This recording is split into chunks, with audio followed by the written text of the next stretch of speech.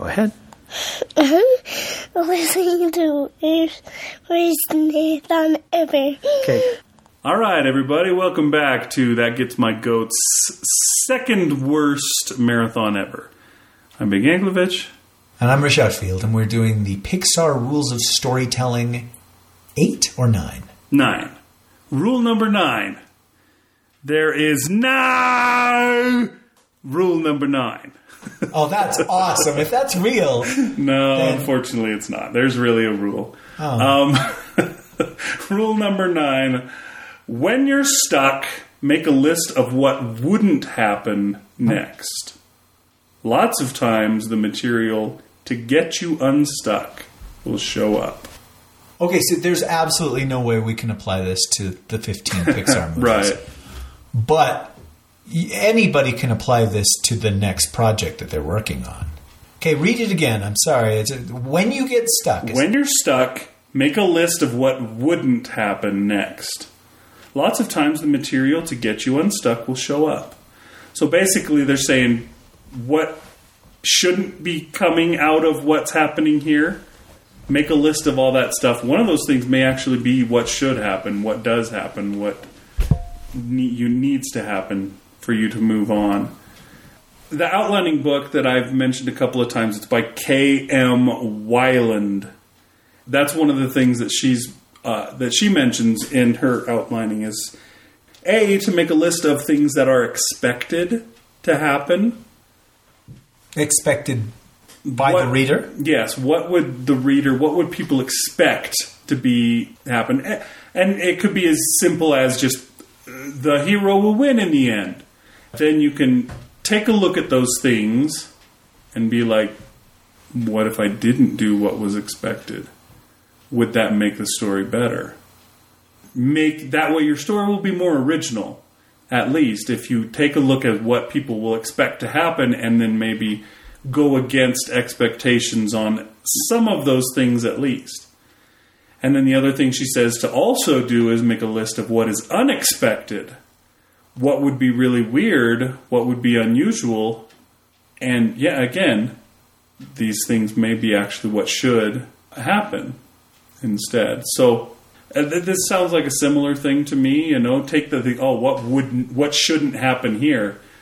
And yeah, maybe you better go with one of those because that might get you the idea that you need. And again, your story will be more original for it. Are you somebody that gets stuck a lot in your writing? Not a lot, I would say, because I'm somebody who tends to, and I don't, for short stories, I don't make a lot of outlining ahead of time, but I do at least a relatively simple outline, so I kind of know where I should be going next. And I would say I don't get stuck all that often. There have been a time or two, but I think outlining ahead of time helps to avoid that, because you know where you're supposed to go, and it's hard to get stuck when, the road is right there in front of you. Okay, well, that's good. I get stuck a lot, it seems like, but I'm not objective enough to see why I get stuck on certain projects and why I don't on others. Because, I like to outline as well. Uh-huh. But sometimes my outlines are really dense with, dialogue, and he really thinks that this, but once, years and years ago, this happened, and then other times it's, a paragraph where, she sees her neighbor do something and realizes the neighbor is a witch and becomes fascinated with witches. And so she does something to blackmail the neighbor into teaching her witchcraft. You know what I mean? Right. I don't know. It seems like you could do both. You could implement this rule during your outlining to figure out what step is next, or you could implement it during the actual writing. Yeah, but this is really useful for writers, much more for us than for another kind of artist. Yeah, that's one of the things that she kind of says in her outlining book, is that an outline is kind of like a first draft, or a zeroth draft. Yeah, zeroth draft. I like that. Well, I don't like the word, but I like the idea. We'll just say it's a 0 with a TH after it, and then it's not a word. So getting stuck in that and making the list blah, blah, blah is sort of the same thing as being stuck in writing and using that same kind of technique. Yeah, I think that's an interesting rule. Something that could really help. Okay, read it one more time. Because, this is definitely something... it's something I need to apply to Jeremiah's Blues, because I haven't written on Jeremiah's Blues in several days, and I have no intention of going back to it, so... When you're stuck, make a list of what wouldn't happen next.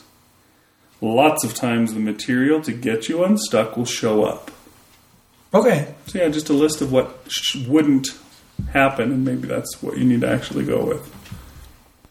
The end. Yeah, that's useful, and I have nothing more to say about that. All right. I'm Big Yankovic.